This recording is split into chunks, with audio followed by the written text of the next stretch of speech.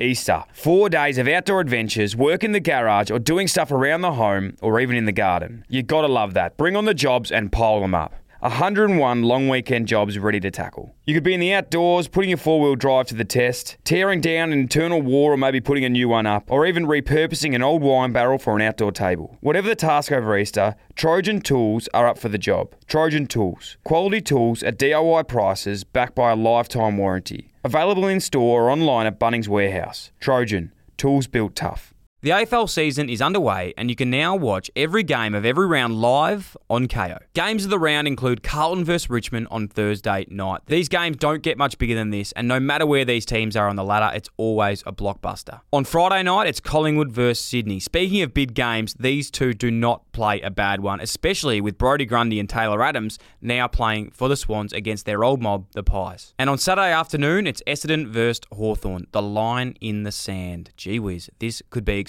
Two young up-and-coming teams. Watch live now with no ad breaks in play. 4K capabilities have arrived. You can now watch selected AFL games in detail so clear you think you're part of the action. New to Kayo? Get on board and start your free trial today. G'day guys, welcome back to Dylan Friends. This week on the show, how exciting, how cool. I have wanted to get this young man, I won't say young man, this man in the studio for a long time, Sam Wood. I think a lot of you might know him from The Bachelor, but bloody hell, he's had a massive impact off the screen, which has been incredible to see over the last sort of 12 months. But yeah, he's an awesome story. He's been through a fair bit and got so much knowledge. For those interested in business or starting something new, this is honestly the podcast for you. It's been so cool to sort of reflect with him on his whole journey and how he's built his brand, 28 by Sam Wood. They got valued at $71 million. $71 million, people. So that is absolutely unbelievable. But he was so open and honest about it too. Like, hasn't been a linear journey, has been super up and down, and it's been really hard, and there's been bits and pieces in there that I had no idea that he'd been through, and he was so, really authentic with the whole chat and the challenges around business and relationships and people, and even, battling in court and those sorts of things that people sort of don't really get to see. So spoke a lot about his family, being a dad and the like as well. So a lot to learn from, so much. Really enjoyed this chat and I hope you will too. IllyXX. Hi fam, it's Dylan's mum, Deborah. This is Dylan Friends. It gives you a back rub and says, going well, Brian.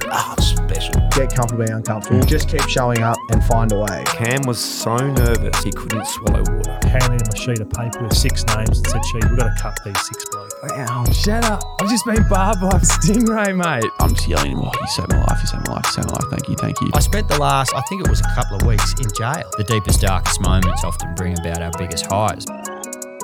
Hey, we're on. Oh, we're on. Yeah. We're on. Sammy, welcome. Thanks for having me, mate. First we've got to air some dirty laundry. Right. First host to double stand up, me. I think you do that double stand up. Was it a double? Don't bring that up. It was a stand up and a reschedule. Stand up and a reschedule. Mate, I feel so shit. Now, honestly. you're a very organised man. You're an incredible businessman. You're a great person. Heard all these incredible things. I know a lot of people that work with you on lots of stuff. Took me a long time to have the courage to reach out and get you on the show. And we exchanged emails. You're great with this.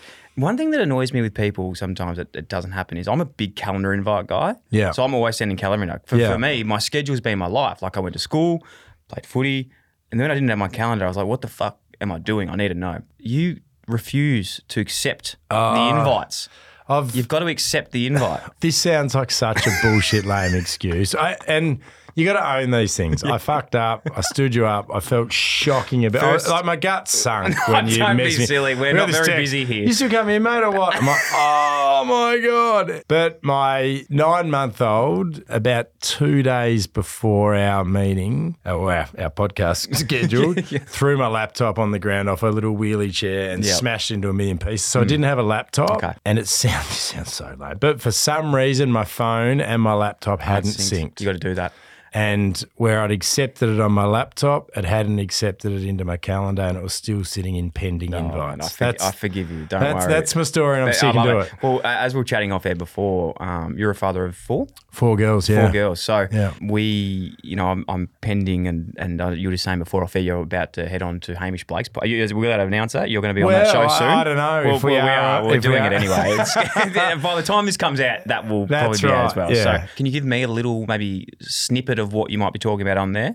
What's been a big part? Listened to a few of Hames Epps, and I don't know, it's kind of learning how other dads do it, because I'm definitely a believer there's not just one right way. I wasn't one of these parents who read a lot of parenting books or anything like that. It was very much kind of learn as you go. But I'm sort of proud of the dad that I am. I feel like I'm really lucky to spend as much time with my kids as I do. You know, my mum died when I was 15, and I didn't have a terribly good relationship with my dad when she passed away, just because he worked so much. So we've kind of built this bond from sort of 15, 16 to now, where we're best mates, and so, you know, I love him to bits, and he sacrificed an enormous amount when mum passed away. But I speak to him a lot about the regrets that he sort of had about not spending as much time with us when mum was alive, and how it sort of took this tragedy to bring us as close as we are. And I guess from a parenting perspective, I just don't want to have those same regrets. You know, I feel like,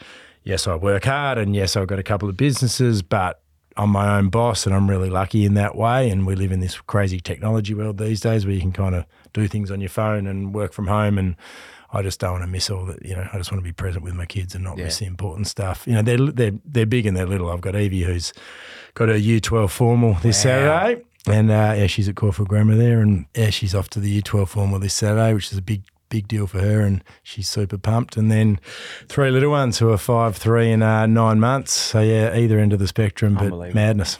Isn't it incredible? You know, I suppose just on the reflection of this, and don't want to steal Hamish Blake's thunder here, because it's just more of a reflection of my own. Sorry, Hamish.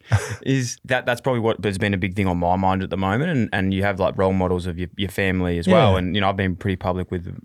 Not sure if you're aware of my relationship sort of with my dad is great, really good now, but probably he had his own struggles with depression and mental health and addiction and stuff like that. And, you know, it's taken us to this age now to really have a really, really good relationship. And it's not the fact that people just doing the best they can, like the parents out there. You know, I know he gave me so much support and love, but probably there was some things that he regretted, and it's sort of almost in a way a lesson for what I want to be. You know, it's nearly like the best gift that he could have given me in a way. Yeah, I mean, there's a lot. I take a lot of the good stuff from my dad too. I mean, he's a hard ass on me and sort of really strong on learning the value of money and having a work ethic and getting a job. And I'm big on that with Evie, my teenager. I'm definitely going to be big on that with my little girls as they get a bit older, because I absolutely think I have achieved some of the things I have achieved because he was like that on me. You know, I remember ringing him.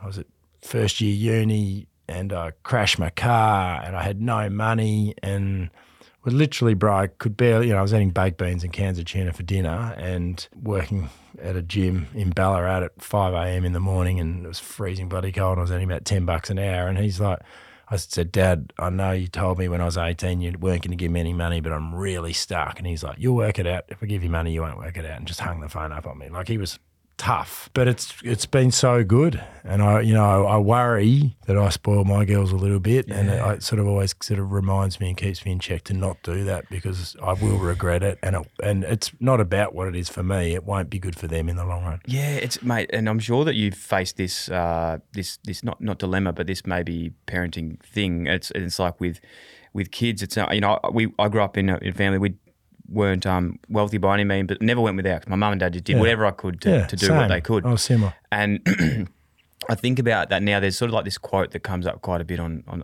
going to say I read a quote. To be honest, it was on TikTok. But it was about, I always fuck it up, but it said like, my grandfather walked to work, my father drove a Ford, I drive a Mercedes, my son will drive a Lamborghini, his son will walk to work again. And it's that knowledge of like, you know, that motion of hard work creates this, but then if you don't instill that, but obviously with your situation and a lot of people's situation, you know, you've been incredibly worked so hard and so fortuitous, and you've done such an incredible job, and you've earned what you've been recently done with your business. Congratulations. But how does that play on your mind going like, fuck, like, no, it does. Yeah. I mean, I think it's a great quote. I think, you've just got to keep these things in check. And I mean, I say to my girls, you know, like, we've got a pool at home, and like, I don't want them to think everyone has a pool at home. No. You know, like I say to my 5-year-old, like, do you realise how lucky we are to be able to swim at home? Yeah. You know, and she's like, what do you mean? And I'm like, not everyone has a pool, Willow. And she's like, oh. Like you can tell she actually sort of resonates with it and thinks about it and goes, oh, that's The interesting. gratitude and yeah. Yeah, and I'm like, we're very, very lucky that we can do swimming after school. And she's like, oh, that's good, Like, just that's just one stupid example. Yeah, for you sure. know, but I don't want them to think everybody has a pool at home or, like that, for example. 100%. No, I totally agree, mate. Yeah. I totally agree. I'll move on. Sorry, Hamish. That's we're just absolutely fucking Save the rest of the gold for home, Go and listen to his show. It's actually incredible. I've listened to a lot of his Yeah, stuff, so I'm no, I excited to love hear it. I the love rest it. of yours. Yeah, thrilled when he reached Hey, out. on this as well, am I reading right? You doing a bit of Feb fast stuff at the moment? Yeah. I'm Feb fasting too. Yeah, good man. Yeah. no, I didn't actually realise there was a fundraiser element that I fucked up. This is the thing with Feb Yeah. Fast. Everyone Feb fasts. Yeah.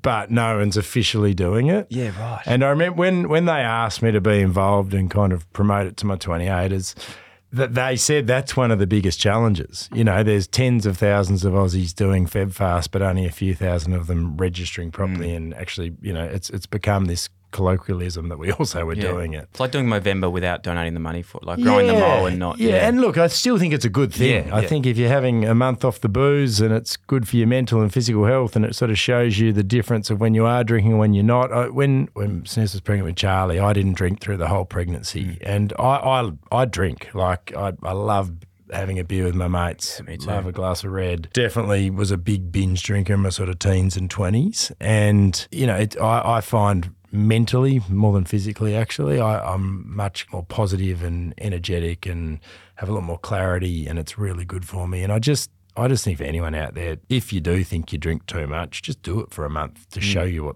how it's different. Yeah. And, if it's not for you, it's not for you. But I bet you there are certain things you go, this is actually good for a number of reasons, and I should have these little I'm not saying don't drink at all, but, have these little breaks. Well, it's like that discipline piece, isn't it? So the reason I actually did it, funnily enough, was that nothing to, people might think it was to do with my old man. It had nothing to do with it. I just remembered that when I was playing footy back in the day, like there was always a bit of a excuse for me to be like, I can't drink, got training tomorrow, sort of thing. And then I left and I don't have that thing that has an excuse anymore. So I just found that I was always just going, I'll have one, I'll have two, I'll have three. And I was like, fuck, I just don't have any discipline. Like I wanted to have that in me to be like, no, you need to just see if you can go without it. Like, this is the part. So that was a big thing for me. And to be honest, the first week I cooked it and I didn't, I already fell victim to having a beer because I couldn't say no. But it's like a muscle, just gets a little bit stronger each time. I slipped into some not so good habits during COVID, I reckon. Like, I'm not usually at work, so by the time I get home, it's kind of then dinner with the kids. I reckon during COVID, working from home and stuff, I was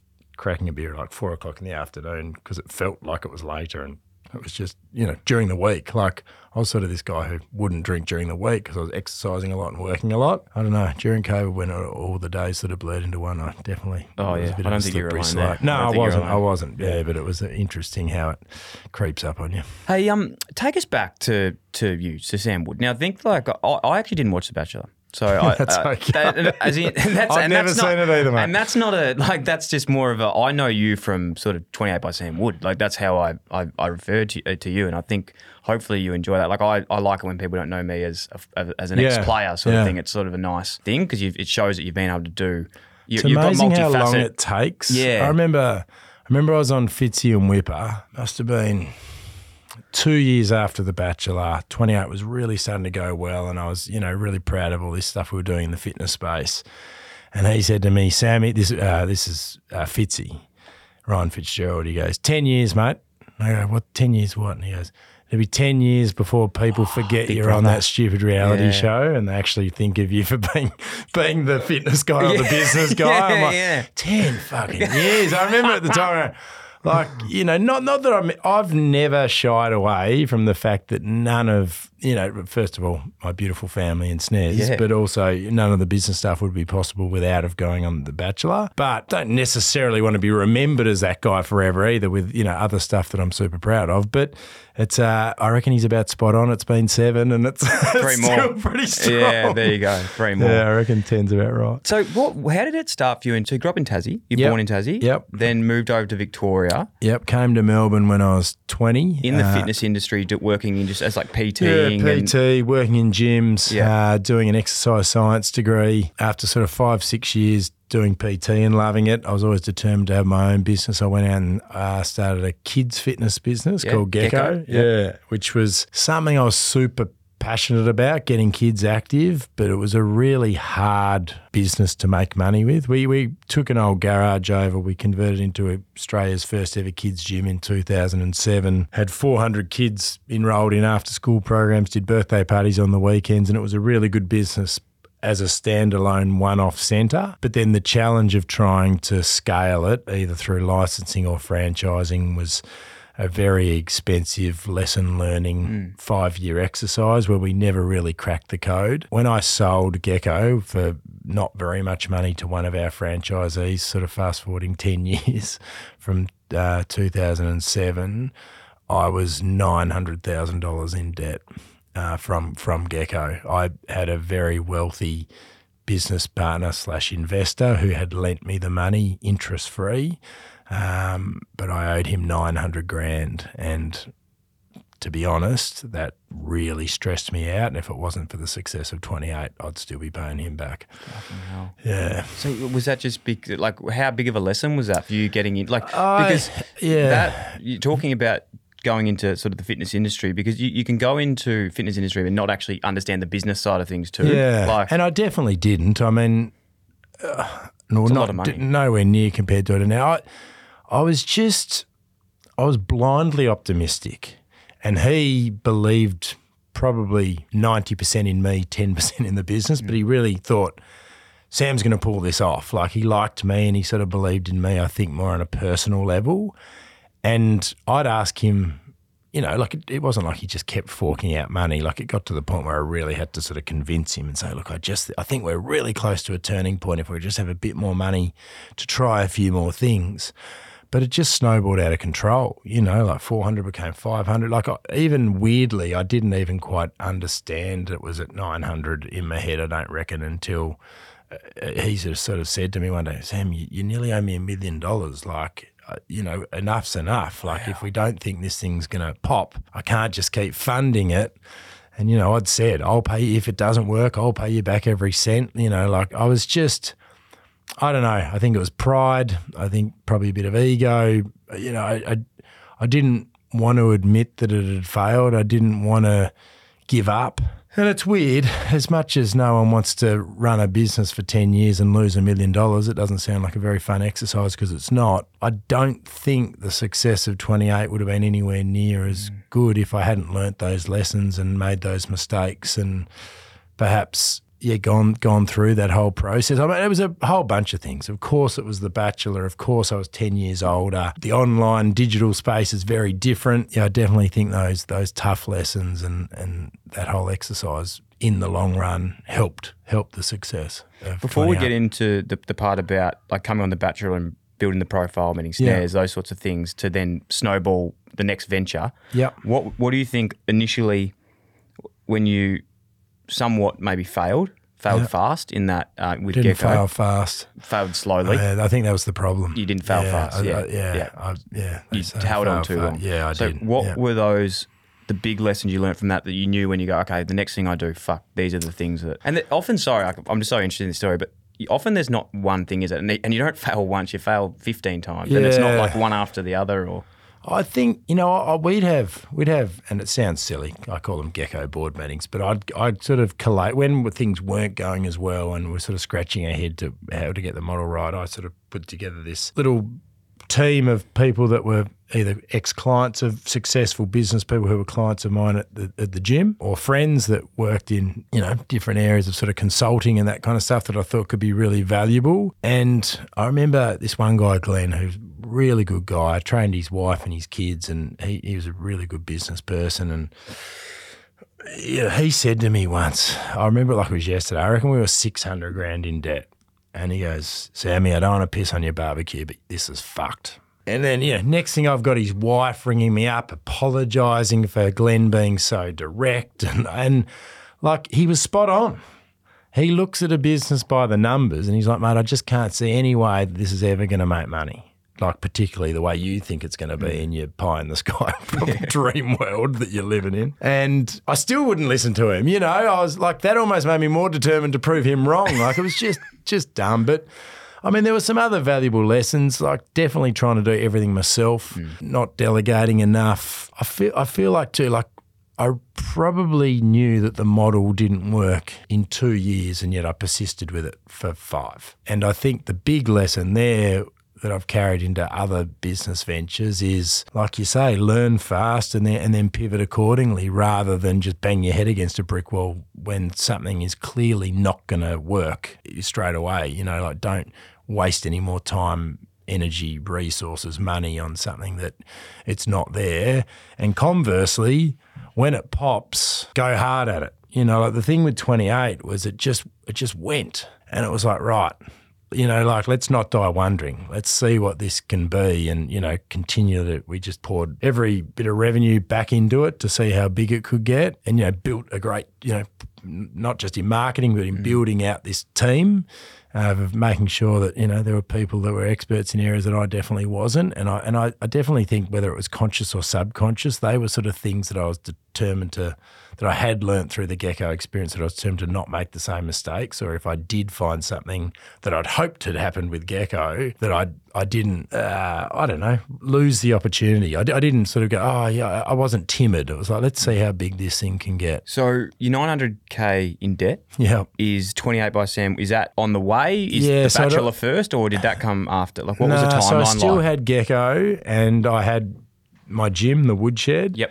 When I went on The Bachelor. And you're still in debt at this stage? Or you're starting to pay back the debt? No, I was in debt. No, I wasn't paying anything off. Yep. In fact, the hole was probably just getting deeper. Wow. I had gone on The Bachelor genuinely hoping to meet someone, but I'm like, there's 20 girls on it. Probably not one of those 20 is going to be the girl I spend the rest of my life with. However, I think it'll be a really crazy life experience. It was weird. I never really wanted to go on The Bachelor, and then when I got told it's yours if you want it, I had this sinking feeling that if I don't do it, I'll always wonder what, and I'll regret it. How did that go? Did you apply? Did you get headhunted? Like, how did it all work? I applied based on a client of the gym insisting that I apply. I'd never seen the show before, but I hadn't seen an episode before I shot my first episode. In fact, I hadn't watched an episode until me and my mates, who ripped the piss out of me very hard, watched the first episode. So it was a strange experience. But I remember the producer of the show said to me, "Now, I just heard you've never seen the show."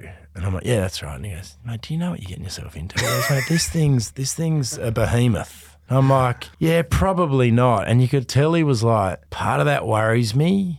Part of it I like, because he doesn't have this sort of preconceived plan or these preconceived ideas, and he's probably just going to go with the flow. And that's sort of how it panned out. He said, we'll shoot the first night, and if it's an absolute train wreck, I might have you to go away and watch some episodes so you just understand what this show's all about. And the first according to him, was great, because I was just this goofy bloke going, what the fuck's going on? As 20 girls walked down the driveway and met me, and he loved it because I was just being myself. And then, I mean, look, with these reality shows, they either want a love story or a train wreck. And when I met Snez, they were like, this is awesome, because you could just see that it was legit and the two of us really clicked, and let's see where this goes. That's awesome. Yeah. Did you, with that as well, like I can imagine from going in and meeting someone early, you probably have a very good idea, but you've got to prolong the series out, obviously. Like you can't just go, that's... I mean, that was the hardest Was that thing. the hard part? Yeah, that was really uncomfortable in bits. And they do these weird things because they don't want Snez to think that it's a done deal either. So they'd continually plant seeds of, doubt. It might have been a good date with you, but apparently had a great date with so-and-so yesterday. And like, if any time that she got confidence, and she wasn't getting overconfident, but she could tell that when we spent time with each other, it was pretty amazing. But they were just worried, like, we can't have that. Were you allowed to text in between? Or no, nothing, mate. So they pull you apart. Yeah. You weren't allowed to even see each other unless you were mic'd up. Wow. So the second a date is over, boom, they pull you apart, and off you go to your separate quarters, and off she'd go back to the mansion with all the other girls. Unbelievable. Before we move on, because I know there will be some Bachelor, definitely some people out there nostalgic. Is there a funny memory that stands out the most for you on the show, or just like a tidbit that the diehards would love to know about behind the scenes with Snez, yourself, or anything? Does anything stand out to you? There was one moment where, because it is so like this, it was probably down to 5 or 6 girls left, and Snez and I had this bathtub scene that never even made the cut to the show, and the sound guy battery went flat, and so he had to go and get a new battery, and he sort of naively left us alone with no microphone for the first time ever. So I'd known Snez for 12 weeks, and not once had we had a second without a camera or microphone on, and he left, and you could hear, "Hey, who's with them? Who's with them?" And I reckon I had maybe 10 seconds with Snez before I could hear this guy flying back down the stairs to this sort of like romantic bathroom setup. And I looked Snez in the eye and squeezed her hand and said, "You got nothing to worry about." And then boom, this guy came barging through the door.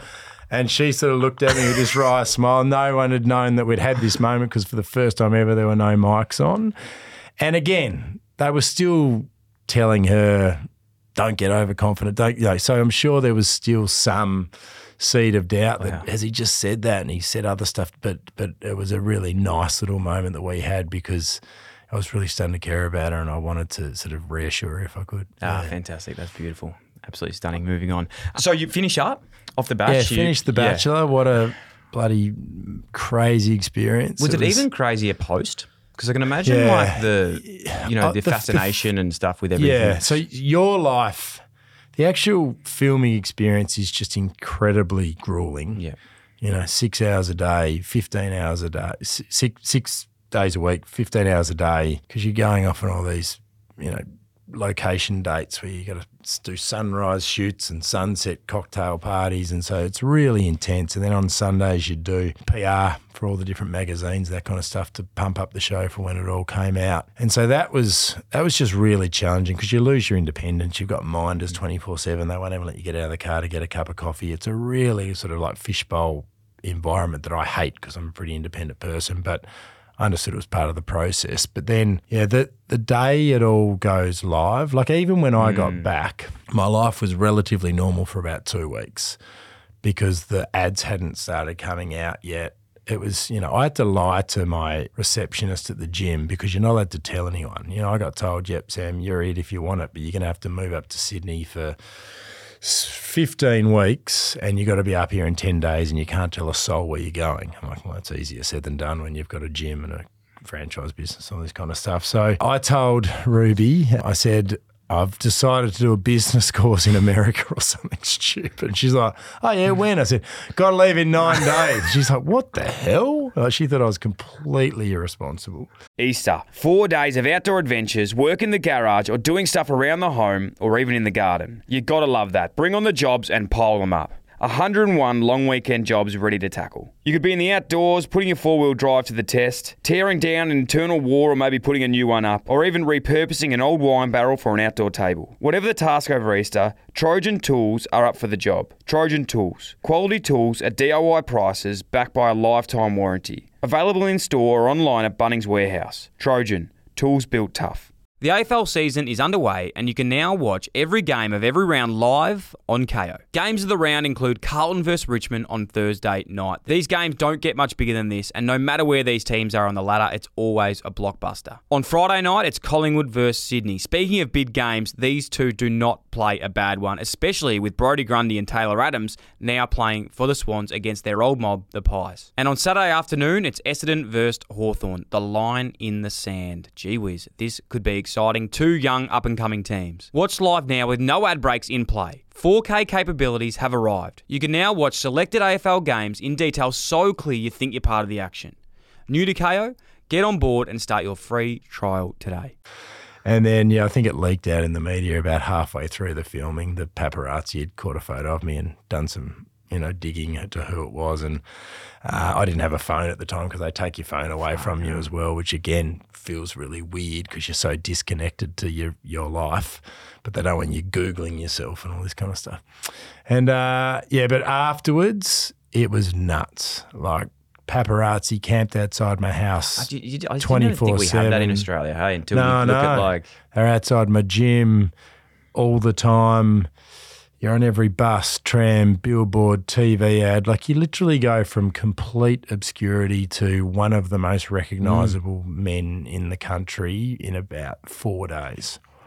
And it's mental. Like your phone's just blowing up. Like what the fuck is going on? Is this you? Is this true? Is this really happening?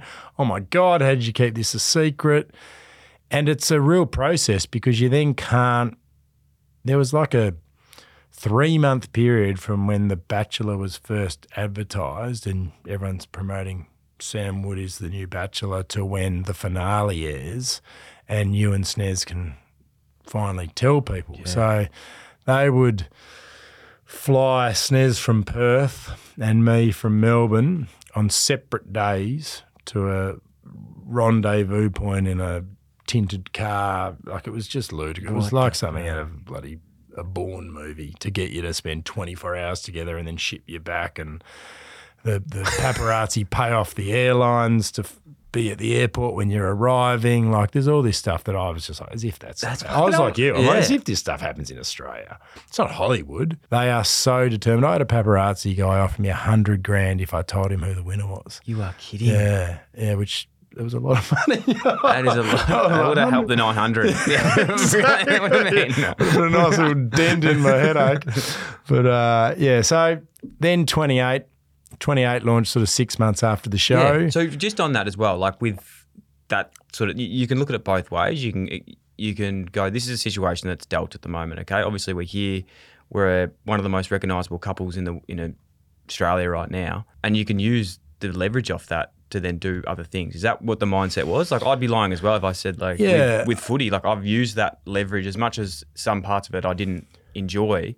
I've had to, the leverage has got me to where I am now, and it's had to, go into that a little bit. So I'd always looked at the online programs like Michelle Bridges and Kayla and gone, it's amazing the reach they have. But this was early too, because this wasn't online programs probably wasn't a thing. No, they were the only two. Yeah. So they were and Michelle Bridges was not even an app, it was a website, and hers was very different. Kayla's had just evolved, I think, from a ebook that, girls all over the world were printing out and taking to the gym with them to some kind of, digital version. And to answer your question, Dil, I'd of course thought, probably thinking way too small retrospectively, and if I don't meet someone, it'll be good for my profile and it'll be good for Gecko. That was sort of the initial thinking. Then as you realise the scale of it, I sort of started to think, I'm thinking too small.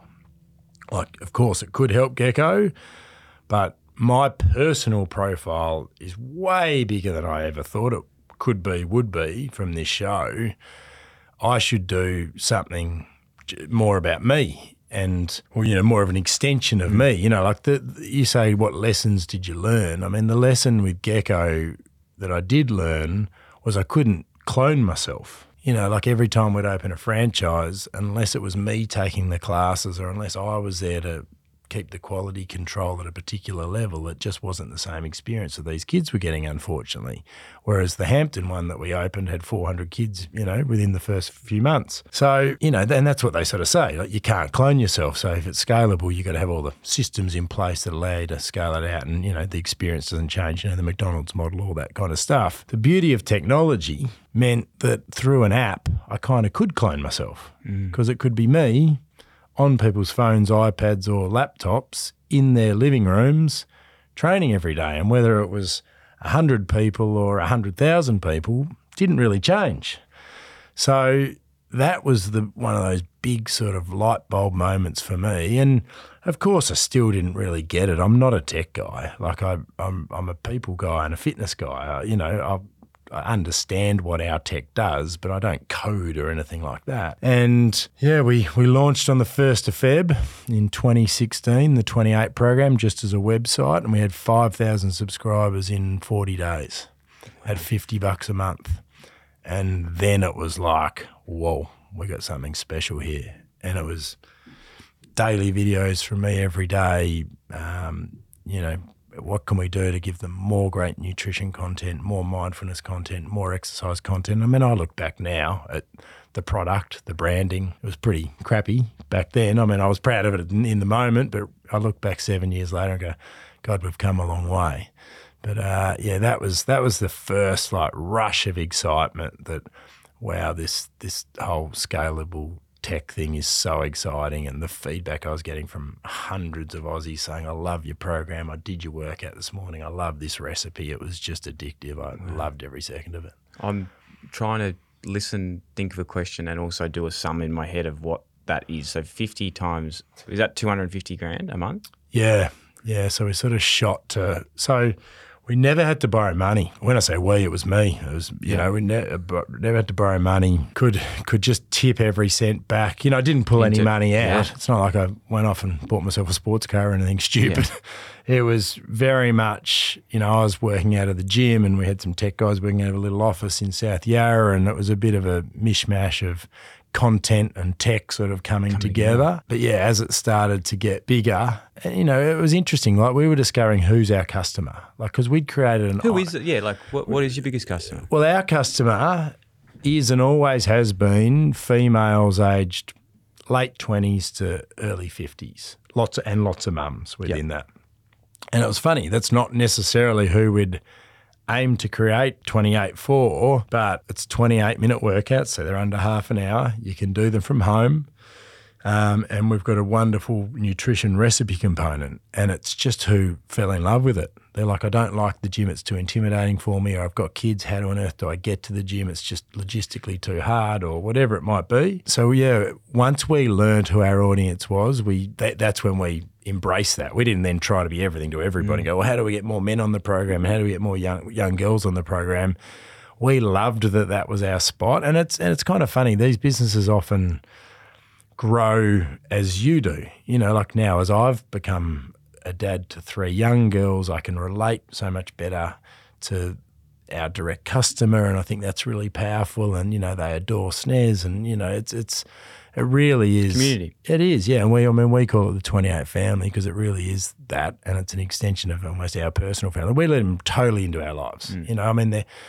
Everyone sort of wanted to be in our lives anyway after the show and through social media. So we're like, well, why not give the 28 family an even better look as sort of part of the whole experience? And it's just really helped us connect on a deeper level with these people, because getting in shape is such an emotional thing. It's not just counting calories or getting steps up or doing a workout. It's, if you don't have the right sort of mindset or emotional attachment to it, it doesn't typically last very long. So we try to connect with them on every level. Was it to get to where it is now? And again, it feels... In Australia, I feel like we're not as used to maybe talking financials or as comfortable with it. Like, weird, and it even feels, intrusive for me to say this, but like $71 million the company was bought a percentage for. Is that right? So the valuation was 71 and it was a merger. It's never, of course. According to Daily Mail, I've got $71 million in my bank account. Yes. I can categorically tell you that's unfortunately not the case. Yeah.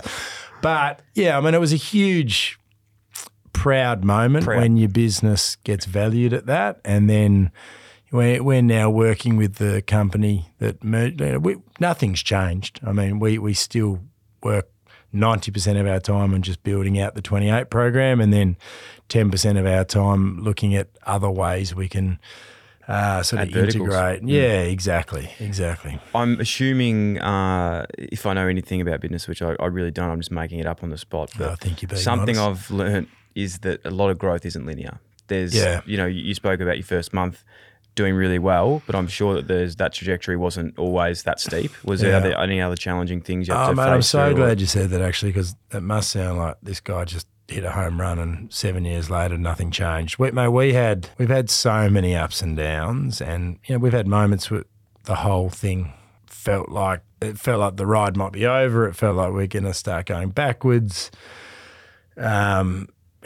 so many things have changed in that 7 years. You know, when we first launched, Facebook was a completely different beast to what it is now. I remember, you know, we used to spend $100,000 a month on digital marketing and get a new customer for $20. And it was just like, oh, how good's this? And you kind of have in your head, this will never end. I mean, now it costs us about $250 to get a customer on Facebook. It's a whole different beast. So we had many ups and downs, many times where we thought this is amazing, and then we'd hit a wall and we'd plateau.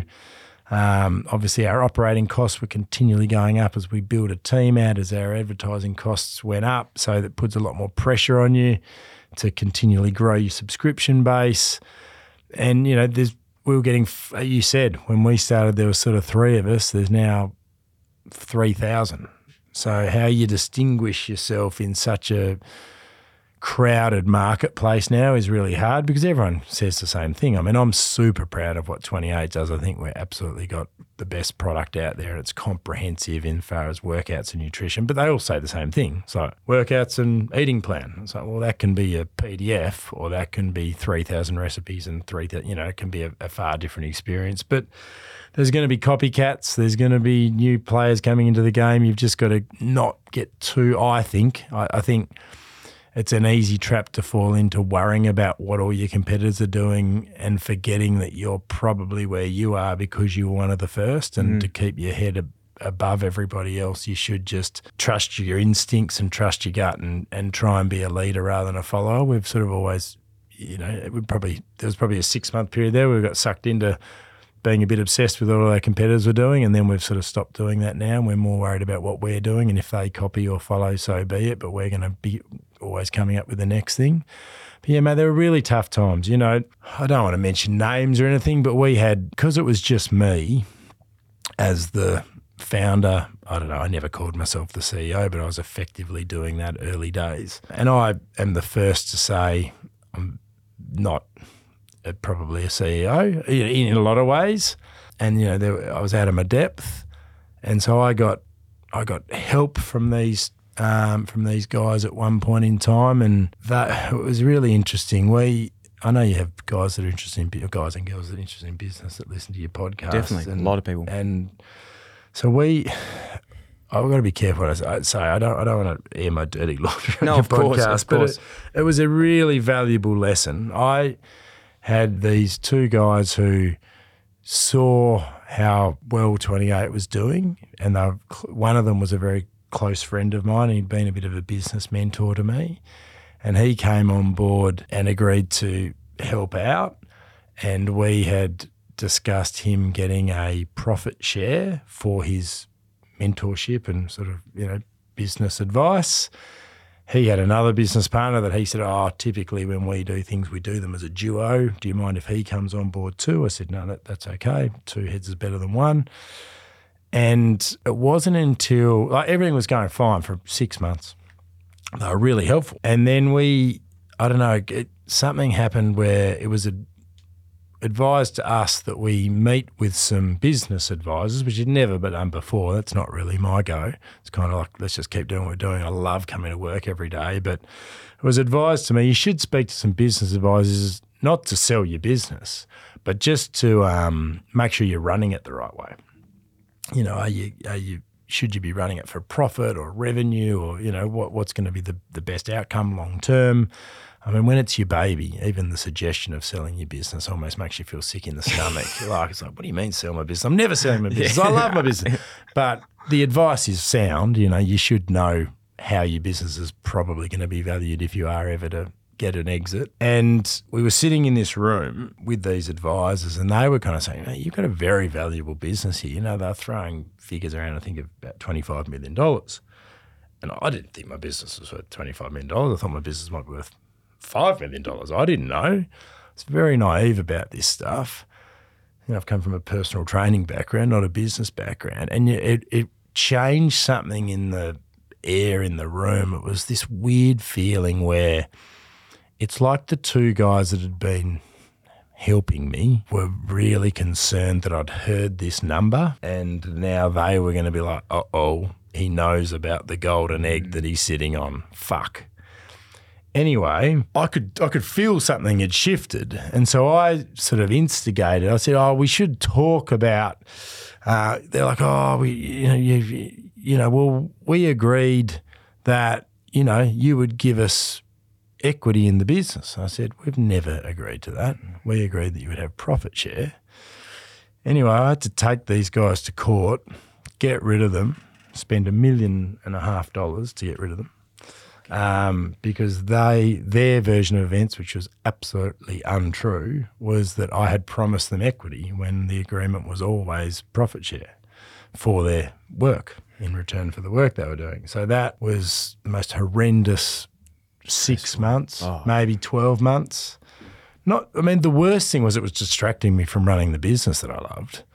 Anyway, that was a horrific time. Very expensive, very stressful. Emotional. It takes a huge toll. Yeah, very draining. Young family happening at the same time. I felt very alone because they'd kind of been the people that had been able to bounce ideas off, and they'd gone from that to the actual cause of the problem. It was horrible. But what it did sort of do is make me think, if I ever have someone else involved, what a learning. First of all, we will be crystal clear on what the arrangement is in writing from day one. And second of all, it has to be someone that I trust, because I'd been bitten, and for the first time in my life was a bit bitter and a bit cynical, and I hated that I was becoming that, because it's not typically who I am. I'm quite a sort of trusting person. Anyway, Jacko, David Jackson, who's now my business partner and CEO of the business, came on board after that, and we then helped. I don't want to make it seem like it was all bloody rainbows and butterflies from then on, because it wasn't. But we then grew the business, and beyond that point, once we got that headache, in our rear vision mirror. And he's the best bloke to work with ever. I went to school with him, went to high school with him. He's been one of my best mates since I was 13. He's crazy smart, super hardworking, good mates with Nick Crocker, ex-PwC, super great guy.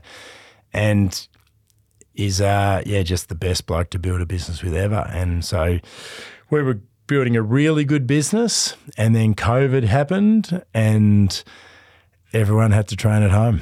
And 28's all about training at home, and our business nearly doubled in 6 months. Wow. So I know how hard COVID was for so many people, so I was really conscious, particularly in the moment, to never say COVID was a good thing, because of course it wasn't. But we were one of the really lucky ones who benefited from COVID. We were just, it's a bit of luck obviously, but we also had a wonderful product and we're really well positioned, and we did a couple of really smart things that, again, it was lucky, it wasn't strategic. We said we'd do free live workouts at the start of lockdown, and I sort of, I had Charlie, who was 1, and Willow, who was 3, and Evie, who would have been 15. And we were every morning getting up at 7 a.m. and Snez and I were doing a free live workout. And we said, we'll do this to the end of lockdown. Lockdown was going to go for 4 weeks, and it went for 10 months. Yep. So for 10 months of our life, Monday to Friday, 7 a.m. with 2 young kids throwing cornflakes at the wall, and it was an absolute shit show. We would take a live 30-minute workout, and I think 2.5 million Aussies ended up training with us for free over that period. And it was just one of those things, like we gave something to everybody when they really needed it, and I think it helped build a lot of trust and a lot of brand awareness and a lot of, I don't know what you call it, but the amount of people that still stop me in the streets and go, mate, I did your free workouts during COVID, what a champion, they saved me, or 100%. I did your free workouts and that's the way I discovered your program. I've now been a member for 3 years since then. So, yeah, there was a number of magic things that kind of happened during that period that really helped us go to another level. And then we were fortunate enough to get that valuation kind of at the tail end of that period. For me, it comes back to what you said earlier about there's this optimism to yourself, and a lot of successful people like you that just see that nearly the blindness in a positivity no matter what happens. And to look to go into COVID and to actually get a better situation out of it than not is incredible. Like I like to think that we tried to do that as well. Yeah, we reckon you did. podcasted Yeah. through the whole thing, and there was a time where we were like, fuck, we've got to stop. But we just said, no, we've got to go. We've just got to keep going. And Yeah. the growth of financially or anything wasn't there, but it was just that being there for people, the community, and how much it helped through that time was huge. And People remember. People get it. Like, Yeah. I reckon when you're trying to sell something, people are smart. I reckon you can't underestimate how savvy 100%. they are. You can't, like, as soon as you're trying to sell them something, they change their relationship with you. When they say you're a good person just trying to do good things, they support you financially and in every other way. You know, they tell their friends about you. That and I think people realise we were just a family or a small business, absolutely trying to do the right thing. I mean, some people say to me, "Oh, do you get a bit uncomfortable because of the size of your business?" I'm like, "We're not selling crack on the corners. You know, like we're helping people get into shape. Like, I shouldn't feel guilty that I'm doing something that's hurting people. Like, I'm super proud that every day I get 20 messages in my inbox saying, Sam, you've changed my life, or I've finally signed up to do a fun run, or my daughter's losing weight. You know, like it's something I'm super proud of. You know, like it all comes from the right place. It just has happened to become a really successful business, which I'm proud of too, but that was never really the intent. I didn't create 28 to build a business. I never in my wildest dreams thought it would be this big. 2 questions. I've got 2. I don't want to forget them because I'm going to say them back to back because they're good points.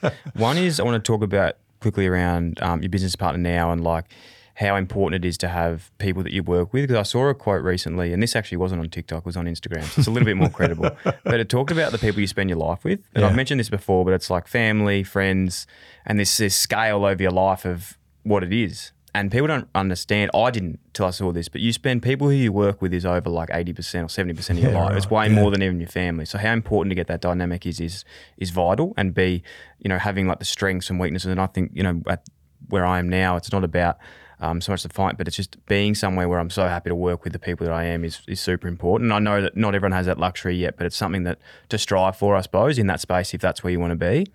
And the second thing that I don't even know what the fuck this means, but it's something that's coming up at the moment that I found a lot on the business side of stuff is everyone there keeps saying, oh, be careful guys, we're going into a recession at the end of the year.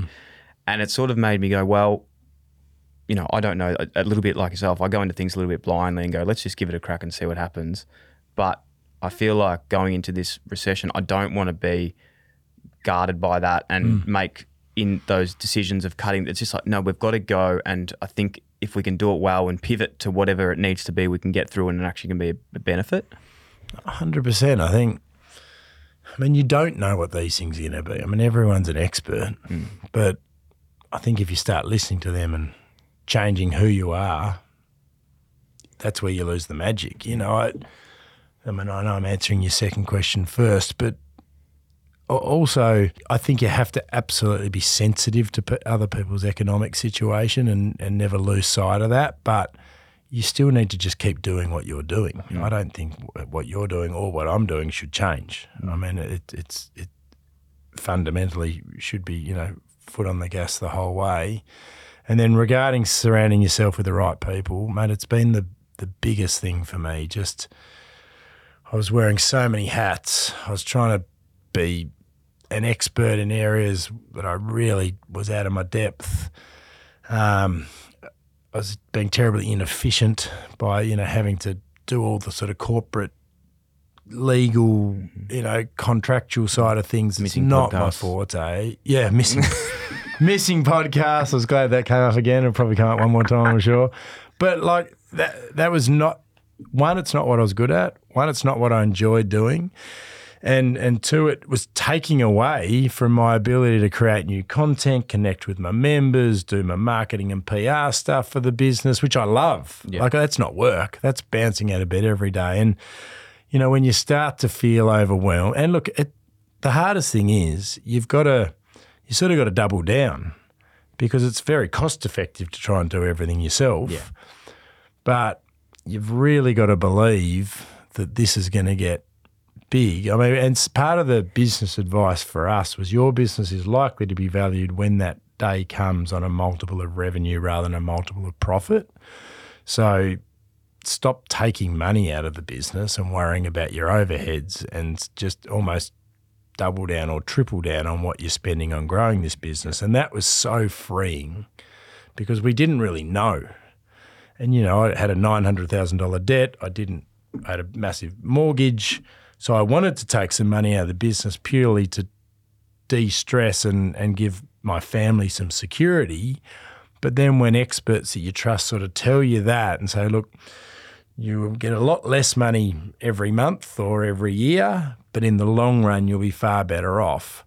One, it was good to get that advice because you believed it was true, but two, it was just so freeing with how we ran the business. Making sure, went from a team of 12 with lots of stuff outsourced by agency to kind of keep the budget under control and keep, have everyone on these retainers, which was a headache to manage, to bringing everything in-house.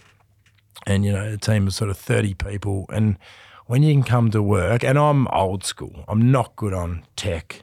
Like I sort of struggled running the business anywhere near as well during COVID because I'm a much better face-to-face person. Everyone was working from home. I hate all these Zoom meetings and all these, tech platforms where your meetings are scheduled and the email chains are all running through. I'm much better like in the boardroom, old school with the whiteboard out, like bouncing ideas off each other. So it was kind of let's build that team. Let's not get bogged down. And just letting go of being a control freak, I think, was the big lesson. Like I felt like, okay, that's not my forte, but I still need to be in that meeting. And it's like, why am I in this meeting? I don't need to be in this meeting. And eventually you can kind of let go, and it's amazing how freeing and how much more you enjoy work, but also how much better the business did, without Sam there watching over everybody's shoulder when he didn't need to be there at all. And everyone told me retrospectively.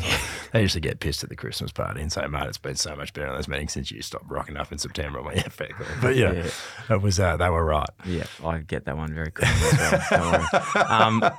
No, it's awesome, mate. You've done such an incredible job with everything, Thanks, which is mate. super. I can't wait to. Can you share the news about what's coming at the moment, or can we hold off not on that? yet, but I mean, you said these sort of vertical opportunities, and now it's how do we use our beautiful community to give, and again, these are not our ideas. This is what our community has been asking for, and now we're finally in a position that we can give it to them, and I'm super excited about what we can bring them over the next watch this space. 6 months for sure. Lastly, just want to talk about, you're in the podcast world as well. Yes. Talk us through. No, I'm with the king, and I'm a little bit embarrassed by that. Please, don't be silly. Talk us through the pod. What's it about? What's some favourite sort of episodes if people Yeah, so ours are very short. Actually, it's funny. I wish I had longer. I like that yours are so long. Well, we do two too. Like, so we'll go like one. I think the long form stuff I love doing just because personally I just love having conversations. Like I forget sometimes that we're actually recording and I'm just learning from someone that I'm talking to. Yeah. And then the other ones we do is a bit more of an a bit of a catch-up, time specific, time relevancy. And it's just like what we're doing in the business, who's coming up, reviewing the shows, what else we're doing. It's that harnessing probably our community going, oh, hey, we've got a golf day coming up, we've got a live show coming up. And it's like a newsletter in a podcast nearly. So that's the way we sort of separate the two. I've heard it. The way you talk to your listeners, like everyone feels like your mate. Hopefully. I've never met you before. Sam hates me. Like your mate. Yeah, well, there you go. Yeah, Sam's sitting in the corner. Sam, but my podcast called The Wood Life, it's not fitness specific. It's, anything that could sort of improve your mental or physical well-being, or sort of dispelling myths, or, we've spoken to Wim Hof about ice baths, or so he's coming to Australia soon, I think. Doing a show in Sydney or something like that. He's a cracker, actually. Yeah. So whether it's mental health experts, nutrition experts, talking about, saunas or fasting or whatever, whatever sort of the fitness world is such a conflicting, confusing one, particularly nutrition, actually. What's right, what's not right, what was right last year is no longer the fad. It's very clever gives me marketing. Anxiety, watching, because I follow a lot of bit, like obviously yourself. I follow plant-based stuff because I eat a lot of plant-based food, and then I follow Simon. Simon. He's awesome. He's awesome. Yeah. And I follow like Huberman, and like anything in that world is just like people just fucking attack each other. It's like, and the reason they're good is they cut through the bullshit. Yeah. Like there's so many people out there just being sold the wrong stuff. or they're so confused that they do nothing because they don't know what's right. And so I like that I've got this platform where I can help people, whether it's, we get our listeners to ring in with voice questions, and we, respond to their questions, and we have a different guest every week. And 3 favourite learnings from guests? Have you got any that stand out to you, like the things that you just had on you, like, fuck, that was mate, the ice bath one was a game changer for me because I didn't do it. I knew who Wim Hof was, and I knew all the rage around these ice baths, cold showers, but I hadn't taken, excuse the pun, the plunge. And I started with the cold showers, and I now still do it. So I reckon I interviewed Wim Hof 8 months ago, and the day after I interviewed him, I started with a 30-second one. I built it up to 2 minutes. I've got it, mate. And mate, it's so freaking good. I am a real. So do you finish on it? Yeah, I have a normal shower, and then wash myself, hot shower, and then get my phone on the little shower ledge and just press 2 minutes. Freezing cold. It's horrific. It hasn't really gotten any easier. I'm not here to sell it like it becomes a piece of piss. It's not. But I feel great. I reckon it's really good. Releases a lot of anxiety and stuff like that as well. Yeah, I mean, he's big on, and this was the learning. Like, it's not just the cold. It's when you go into survival mode like that and you have to really focus on your breathing technique, everything else in your cluttered, messed up anxiety head disappears because you go into survival. Well, so many of us do, to varying degrees, obviously. He goes, you're in survival mode. So all you're thinking about is your breathing and how long have I got to go? And he said it's so freeing. He obviously takes it to extremes. He holds the record for the fastest barefoot snow marathon and all this ludicrous stuff that I don't think I'll ever be going to that level. But yeah, he's been awesome. Heaps of stuff on resilience, mental health. That's just been. Yeah, I mean, we have some super, super smart guests. I mean, my favourite guests are the ones that they're highly intelligent, way above my pay grade, but they have an innate ability to translate it to the masses. Yeah. You can get a lot of scientist type people on, and sometimes I don't understand what they're saying, and I don't think they necessarily relate it to the general person.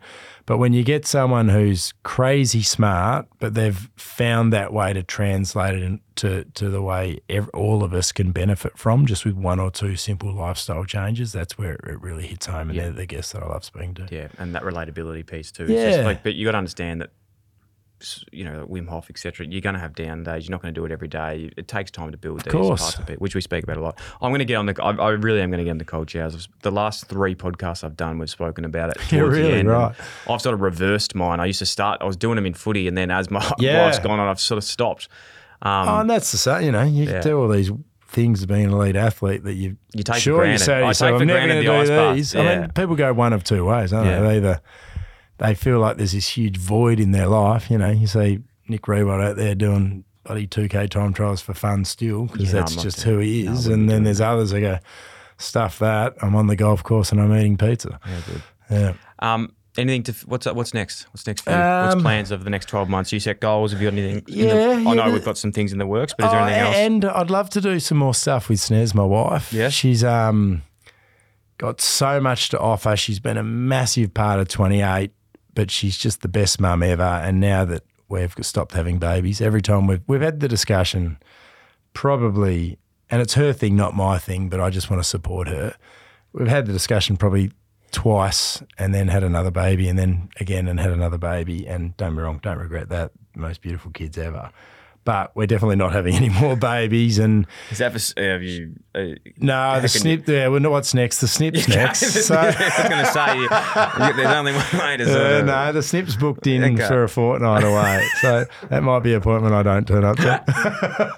But the snip's coming, and then I'd love to just support Snez. She's been a massive support to me and such a big part of 28 that she's got a few really good ideas with. She wants to bring out her own skincare brand, and I think that could be really successful, and I'd love to sort of get behind her. And then 28's, I don't know, once you have an app, it's never ending. You can continue to evolve it.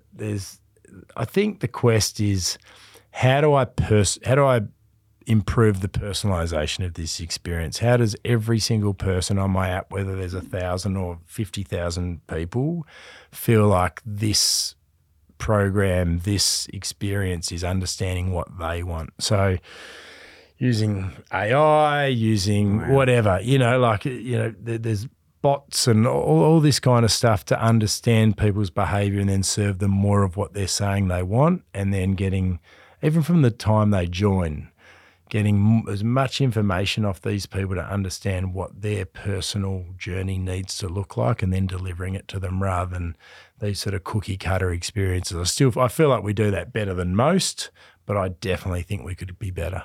Awesome. Yeah. Mate, I've really enjoyed today. Mate, thank you very much for having me. And again, so sorry for stuffing you around. I have genuinely learned a lot personally, and can't thank you enough for your time, bro. So I really can't wait to continue following the journey, and hopefully we can stay in touch. And, yeah, you bet, mate. And share the success is what I'm trying to say. Yeah, I love it. It's awesome, man. I really appreciate your time. Thanks for having me. I know you're a busy man. Good on you. Good stuff. Thanks for listening to another Producy podcast. If you enjoyed the show, that'd be a massive help if you could like, follow, rate, subscribe, tap the bell, leave a review, or even share with one of your friends, or you could do them all. If you want to get in touch to share feedback, suggest a guest, or advertise with one of our podcasts, then email hello@producy.com. Thanks for tuning in, IllyXX. Easter. 4 days of outdoor adventures, work in the garage, or doing stuff around the home, or even in the garden. You gotta love that. Bring on the jobs and pile them up. 101 long weekend jobs ready to tackle. You could be in the outdoors, putting your four-wheel drive to the test, tearing down an internal wall or maybe putting a new one up, or even repurposing an old wine barrel for an outdoor table. Whatever the task over Easter, Trojan Tools are up for the job. Trojan Tools. Quality tools at DIY prices backed by a lifetime warranty. Available in store or online at Bunnings Warehouse. Trojan. Tools built tough. The AFL season is underway, and you can now watch every game of every round live on Kayo. Games of the round include Carlton vs Richmond on Thursday night. These games don't get much bigger than this, and no matter where these teams are on the ladder, it's always a blockbuster. On Friday night, it's Collingwood vs Sydney. Speaking of big games, these two do not play a bad one, especially with Brodie Grundy and Taylor Adams now playing for the Swans against their old mob, the Pies. And on Saturday afternoon, it's Essendon vs Hawthorn. The line in the sand. Gee whiz, this could be exciting. Two young up-and-coming teams. Watch live now with no ad breaks in play. 4K capabilities have arrived. You can now watch selected AFL games in detail so clear you think you're part of the action. New to Kayo? Get on board and start your free trial today.